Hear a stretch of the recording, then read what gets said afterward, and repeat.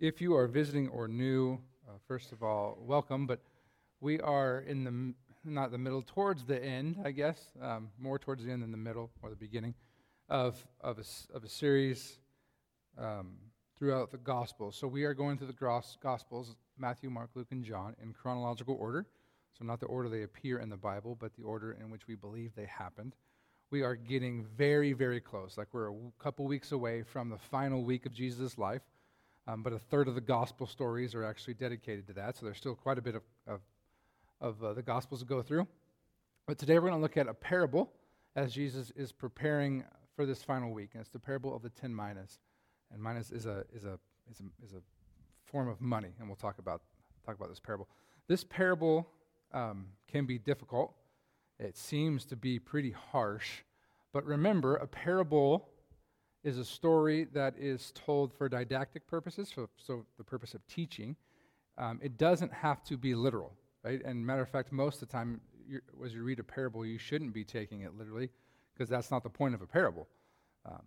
So just remember that as we go through this, because there's going to be some comparisons that we can make between the king here and Jesus, and there's some comparisons that you shouldn't be making with the king in the story and Jesus. And so we're going to navigate that to the best of our ability today. So we'll begin in Luke chapter 19, verse 11. I'm using the NIV. If you're using a different translation, it's going to sound or read a little differently. Let's begin in verse 11. It says, "While they were listening to this, he went on to tell them a parable because he was near Jerusalem, and the people thought that the kingdom of God was going to appear at once. He said, 'A man of noble birth went to a distant country to have himself appointed king and then to return. So he called 10 of his servants and gave them 10 minas. Put this money to work,' he said, 'until I come back.'" Now this is helpful in verse 11 because he gives us the point. So this is nice when this happens. This doesn't always happen with parables, but here Jesus is telling us why he's telling the parable, which should then help us to interpret the parable. He tells us that people are expecting the kingdom of God to appear soon. Now, Jesus is working his way to Jerusalem, final week of his life. There are lots of people who have misunderstood Jesus' claims to be the Messiah and what that means. And so there are lots of people, and we'll see this when we get to the story of Jesus' triumphal entry, what we normally celebrate as Palm Sunday. There's a lot of people expecting Jesus to be a David-like king. And so their expectation is Jesus going to raise up a military and throw off the oppression of the Romans. That's what a lot of people are expecting out of Jesus. And that's not what Jesus came to do, but that's what they're believing. And so there is a real tension building here amongst Jesus' followers and what they're expecting to happen soon. We saw this a few weeks ago with two of Jesus' very closest disciples, what we call apostles, and them bringing their mother to Jesus, hoping to kind of elevate their status amongst the group. And you're going to see some more of this stuff happen here in the final week. But there's some misunderstanding, and Jesus is trying to help use this parable to maybe clear some of this up. And so he gives us this illustration in verse 12 of a man of noble birth going off to a distant country to have himself appointed king and then to return. Now this happened with King Herod and King Herod's son Archelaus. And Archelaus, this would have happened about 25 years before this story is taking place.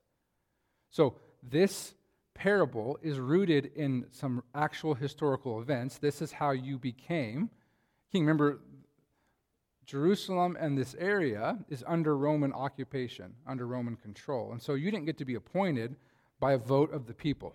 It's not how that worked. You were appointed by the Caesar in Rome. And so when Herod became king of this area, and also his son, they went to Rome and did this exact thing. And so there is Jesus drawing from some historical events that people would go, "Oh yeah, I remember when that happened. That wasn't that long ago when this took place." And I'll talk to you a little bit more about Archelaus because there's a lot of comparisons here with him in this parable. A lot of historians believe that Jesus is using his story as the basis for this parable. So as the king is leaving, or the person who's hoping to become king is going to leave, right? He calls 10 of his servants and gave them 10 minas. So you can do math pretty well. That's pretty easy math. That's one apiece, right? Now, a mina was 100 days' wages, so about 3 months of wages. So not a small sum of money to each one of them, okay? He's entrusting each one of these servants with the same exact amount of money, 100 days worth of labor, to do something with while he's gone. He's hoping, what the hope is, that they will grow his wealth for him, that they're going to work on his behalf while he's gone in this distant land. Remember, there's no airplanes. You walked or you took a ship, and in the ancient world, taking a ship was extremely dangerous. I think I've heard anywhere about a quarter of the time you would wreck. It was a crapshoot, and so the trip is going to take a while. What will they do with this money while he's gone? And then when he comes back, of course, he's going to want an accounting of it. What'd you do with it? That's the basis of the parable. Turns out, the king here, and this was true of Archelaus as well, by the way, was not a popular person. Look what it says in verse 14 and 15. But his subjects hated him and sent a delegation after him to say, "We don't want this man to be our king." That actually happened in the story of Archelaus. They sent a delegation after him, telling them he is not a good ruler, we don't want him. And he was very young when he took over, so the Caesar then did not give him as much power. He had to prove himself to become king. The story of Archelaus is interesting in the fact that he lasted about 10 years before he was deposed and actually physically removed from the area. The other thing is, if you've been here through the series so far, the last 2 weeks we've been in a city outside of Jerusalem, about 17 miles outside. Do you remember what that city is? It's Old Testament. Some walls came crashing down. City of Jericho. The only construction Archelaus did while he was ruler was in the city of Jericho. And he expanded the palace that Herod had originally built there. So Archelaus probably spent most of his time in the city of Jericho. And so Jesus isn't just pulling this out of thin air. Jesus is going to use this real historical event and person as, I think, the basis of this parable. Saying, hey, you guys know him, because remember, he built the aqueduct, and he added on to the palace that his dad had built here, and he lived here months probably out of the year. Now, he was deposed as ruler in AD 6 after 10 years of a incompetent and heavy-handed reign. He was not a popular ruler. And then that's when it's divided into the segments that we'll see when we get to the story of crucifixion. Now, in the parable, even though the local people don't want him to be king, in verse 15, it happens. He was made king, however, and returned home. Then he sent for the servants to whom he had given the money in order to find out what they had gained with it. What have you done since I've been gone? Now remember, he's been gone months, maybe a year plus. It takes a long time to travel in the ancient world. They've had plenty of time to do something with the money that he invested in them. And this is how the parable goes. The first one came and said, "Sir, your mina has earned 10 more. That's a lot, right? This person is a very competent business person and has, 1,000%? The next done, well, his response to him in verse 17 is, "Well done, my good servant," his master replied. "Because you have been trustworthy in a very small matter, take charge of 10 cities. Remember, he's the king. What can the king do? King can put whoever he wants in charge of whatever. We live in a world that is very hard to understand this world. You live in a place where you get a say on whom is in office. And they're not there because of their mom and dad. They're there because you and I, hopefully you voted either for or against them. That is not the world that the Bible takes place in. The regular person has zero say over who is in charge. None. This person is in charge and can do whatever they want. So he says, hey, you did a great job here while I was gone. I'm going to put you in charge of 10 cities. The second servant comes and said, sir, your mina has earned 5 more. Still a great job, right? 500% profits. His master answered, you take charge of 5 cities. Real basic math. The more you did with the mina while you were gone, the more the king is going to put you in charge.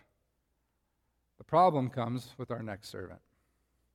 Then another servant came and said, 'Sir, here is your mina. I have kept it laid away in a piece of cloth. I was afraid of you because you are a hard man. You take out what you did not put in, and you reap what you did not sow.' His master replied, 'I will judge you by your own words, you wicked servant. You knew, did you, that I am a hard man, taking out what I did not put in and reaping what I did not sow? Why then didn't you put my money on deposit so that when I came back I could have collected it with interest?'" First two do a great job and are put in charge of a lot. The last one, which is interesting because we only get the story. Remember how many servants were there to begin with? 10. We're only hearing from 3 of them. Don't know what the other 7 did, right? Good, bad, or indifferent. They're not part of the story. Number 3 here just stuck it away. And what we read is he put in a piece of cloth. I don't know, and please don't tell anybody where you keep your money in your home. I'm guessing you don't wrap it in a towel and put it in a closet. If you do, stop doing that. That's a terrible place to keep your money. You're going to forget it, lose it, wash it, or something bad's going to happen. In the ancient world, generally, if you were just trying to do what this man did, what this servant did, you'd at least bury it in the ground. Put it in a box, put it in the ground, bury it, hide it where no one knows. Hopefully you remember, draw yourself a little map or something. You'd at least do that. So the point of Jesus telling this part of the parable is this servant doesn't care. Wasn't his money. So it's almost like he haphazardly threw it in the top drawer in the kitchen where all the pens and scissors and the stuff that you don't know, buttons that you have no idea where they go to, and keys that don't run anything in your home go. He just threw it in there and put it away until the guy got back. And the master is upset, as he should, because he says to him, you could at least just deposited it and I could have gained interest off of it, which would have taken almost no effort, right? I mean, very little effort to go down to the bank and say, hey, I'm putting this in there, which, remember, temples in the ancient world were banks. That's where banking was done, was in temples. Could have at least gone to the temple, put it on deposit, and I could have earned the interest while I was gone. Instead, I've earned nothing from that. Now, if we want to try to figure out the motives of this servant, think about maybe why he wouldn't do that. So the king has given him cash, essentially, and more cash than he's probably ever seen in his life at one time. 100 days' wages, remember? Most people got paid in the ancient world as laborers every single day. So he has 100 days' worth of labor. And if the king is going off to a distant land and, say, gets in an accident, or the king gets to the distant land and the Caesar isn't happy with him and decides to lop off his head, or the Caesar says, no, you're not going to be king, what will the servant get to do? He gets to keep it. If you put it on deposit at the bank, they're going to know that that wasn't his. But if he just puts it in his pocket, essentially, is what he's doing. If the nobleman doesn't become a king, the treasure's his. His motives are, I'd rather enrich myself than enrich the master. I think that's probably his motives. So he doesn't do anything with it because he doesn't care for the master. Obviously, I mean, that's quite a way to remember this. In this concept, the master is the boss, the servant is the worker, and I mean, he tells him in verse 21 what he thinks about him. He's fearful of him, tells him he's a hard man, and then essentially says, you kind of cheat people, you do things that aren't always upright and honest. That's quite a way of talking to your boss. It might get you a pink slip, right? It's probably what that will get you. You probably won't be working there anymore if you talk to your boss that way. Now, the master uses it against him and says, well, if you knew all those things, then why didn't you at least do something with my money? Well, he didn't because he wanted to keep it. That's why he didn't do anything with your money, sir. Why would he? The treasure could belong to him. He didn't believe that the master would return as king. Now, Jesus is telling this parable probably 10 days before death. Think about that for a second. What's about to happen for Jesus' closest followers? Jesus is going away. Not just for 3 days, which he will, but we know that we're not far off from ascension. So Jesus is going away. He's not going to be with them. But the promise that Jesus gave us was what? He's coming back. So for us, this parable, I think the application is actually pretty easy. It's not that difficult. Jesus is asking them and us, what will we do with what he has given us while he is gone? Will we get to work with whatever resource God has given us? Will we keep it and hoard it and do nothing with it? Now, if you're inclined to do the last, you probably don't want to read this next part. It's not nice. It's not puppies and rainbows. Look at how the parable ends. Then he said to those standing by, "Take his mina away from him and give it to the one who has 10 minas." Well, it's like the rich get richer here, right? It's not about wealth, guys. Remember, does the servant get to keep that money? No. He's invested it for his master. But if you're going to entrust somebody with this guy's money that did nothing with it, who are you going to entrust it with? The guy who did something. You're not going to let him keep it. Why would you let him keep it? He didn't do anything with it while you were gone. What tells you he doesn't do anything with it now? People object in verse 25. "Sir," they said, "he already has 10. He replied, "I tell you that to everyone who has more will be given, but as for the one who has nothing, even what they have will be taken away. But those enemies of mine who did not want me to be king over them, bring them here and kill them in front of me." The words are pretty harsh. Now, don't take this too literal. Remember, this is a parable. It's a story used to teach something. So don't think this is, but our God is a God of justice. He is a God of love, 100%, absolutely. He is also 100% absolutely a God who is just. If he wasn't, Jesus doesn't have to come. Apostle Paul explained this in the book of Romans much better than I can. But what is the point of death, burial, and resurrection? Well, we have a problem, and it's a sin problem. This is the gospel story, essentially, in a condensed version. We have this problem of sin, every one of us. What do we do about it? How do we fix it? The problem is, you and I can't fix the problem. See, the bar was perfection, and if you don't know this already, sorry, you're going to leave sad today. You aren't perfect. I know, that's hard news to hear. You're not. If someone told you you are, it was your mom, and she lied to you, because she's your mom, and she thinks you're special. But you're not special, and you're not perfect. Sorry, I hate to be the one that tells you that, but it's my job, so I'm here for that. You aren't special, and you're not perfect. I think if you can convince our children of that, by the way, our world will get much better, because we have a lot of people, young people and older people, who think they're perfect and special, and they're not. They're neither one of those things, and they run around causing all kinds of damage because they think and believe truly in their heart that they are both special and perfect. There's only one who's perfect. His name was Jesus. All the rest of us, extreme failures. Just a mess, really, when you think about it. So we have this problem of sin that you and I can't fix because we are not perfect. It's where Jesus comes into the story. Jesus comes, lives on this earth like you and I, but actually does it well. You and I haven't. He did. He is perfect. Lives for 33 years to have to offer himself as a sacrifice on our benefit, on our behalf, for our benefit, as the perfect sacrifice to take care of sin once and for all. So his blood spilled is the price paid for the sins of everybody who had lived, who was living, and who would ever live. When we sing that old hymn, "There's power in the blood," we mean it. We aren't joking. Now, lots of people were crucified. Lots of people were crucified and buried. Only one came back to life. And when he beats death once and for all, the promise for us is we can beat death too. Not because of how good we are, because we are not, but because of how good he is.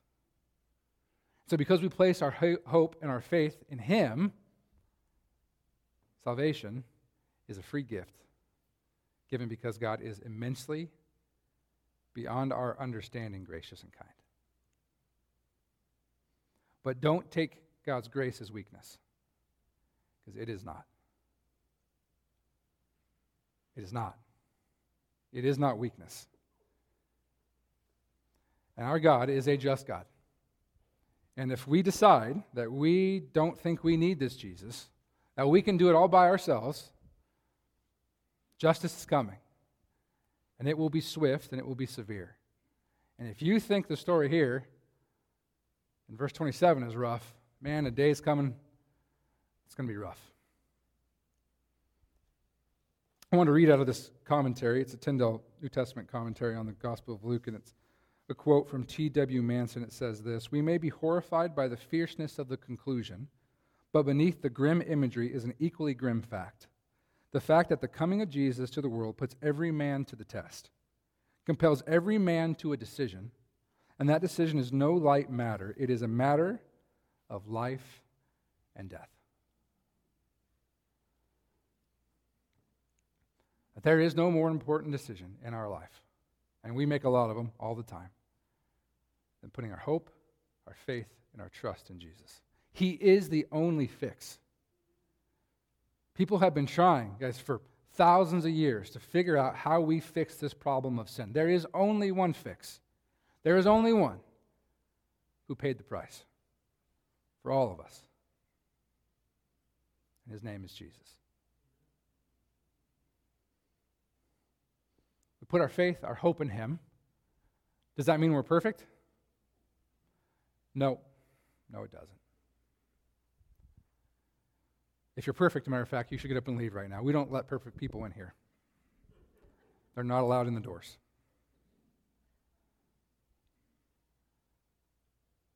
We aren't perfect. We are forgiven. There's a difference.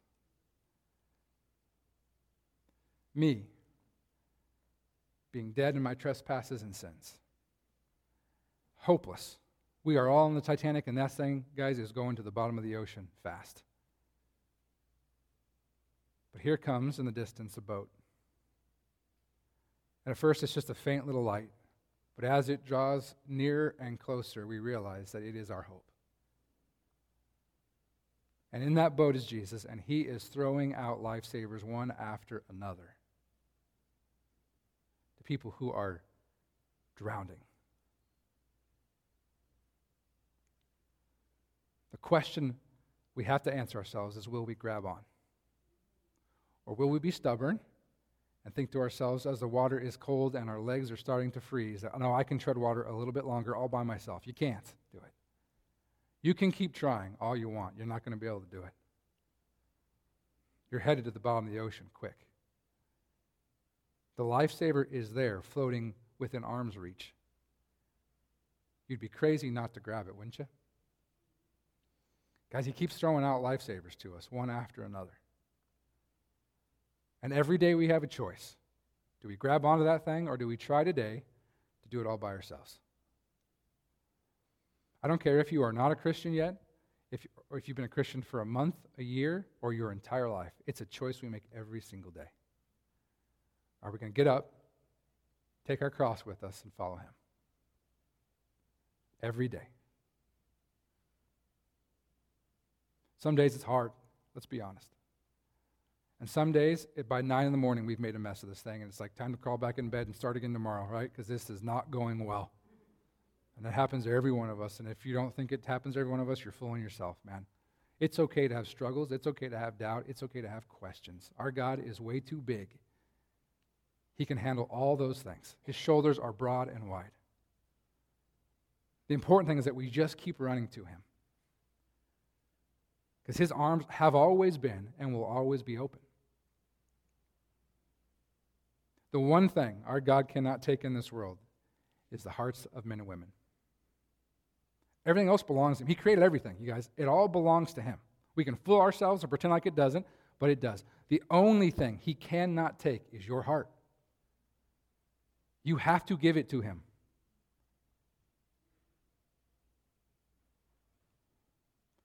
What are you waiting for? time is now. Let's pray. Our Father in heaven. Quite a parable we read today. A parable that, oh man, at the end it kind of comes across almost a little harsh. But God, what we know is that your love for us is beyond our comprehension, beyond our understanding. It is big and wide. And though we will never be able to fully understand it, God, we're going to accept it in faith. We're going to believe that you are enough and that you've always been enough. And that your love for us is greater than your justice. Now, you proved that love to us by sending your Son. God, we just pray that as we approach here in our series, the final week of Jesus' life, and this gets heavy quickly and gets pretty serious, that you would help us as a body of believers to navigate this in a way in which we gain a better understanding and a greater appreciation and a greater love for this Jesus.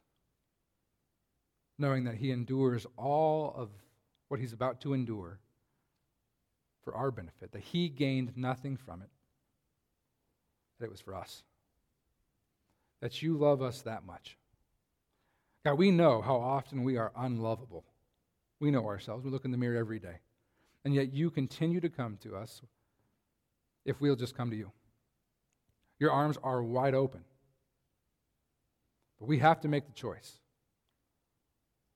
to respond to you in faith. You are knocking at the door. The question for each of us is, will we answer?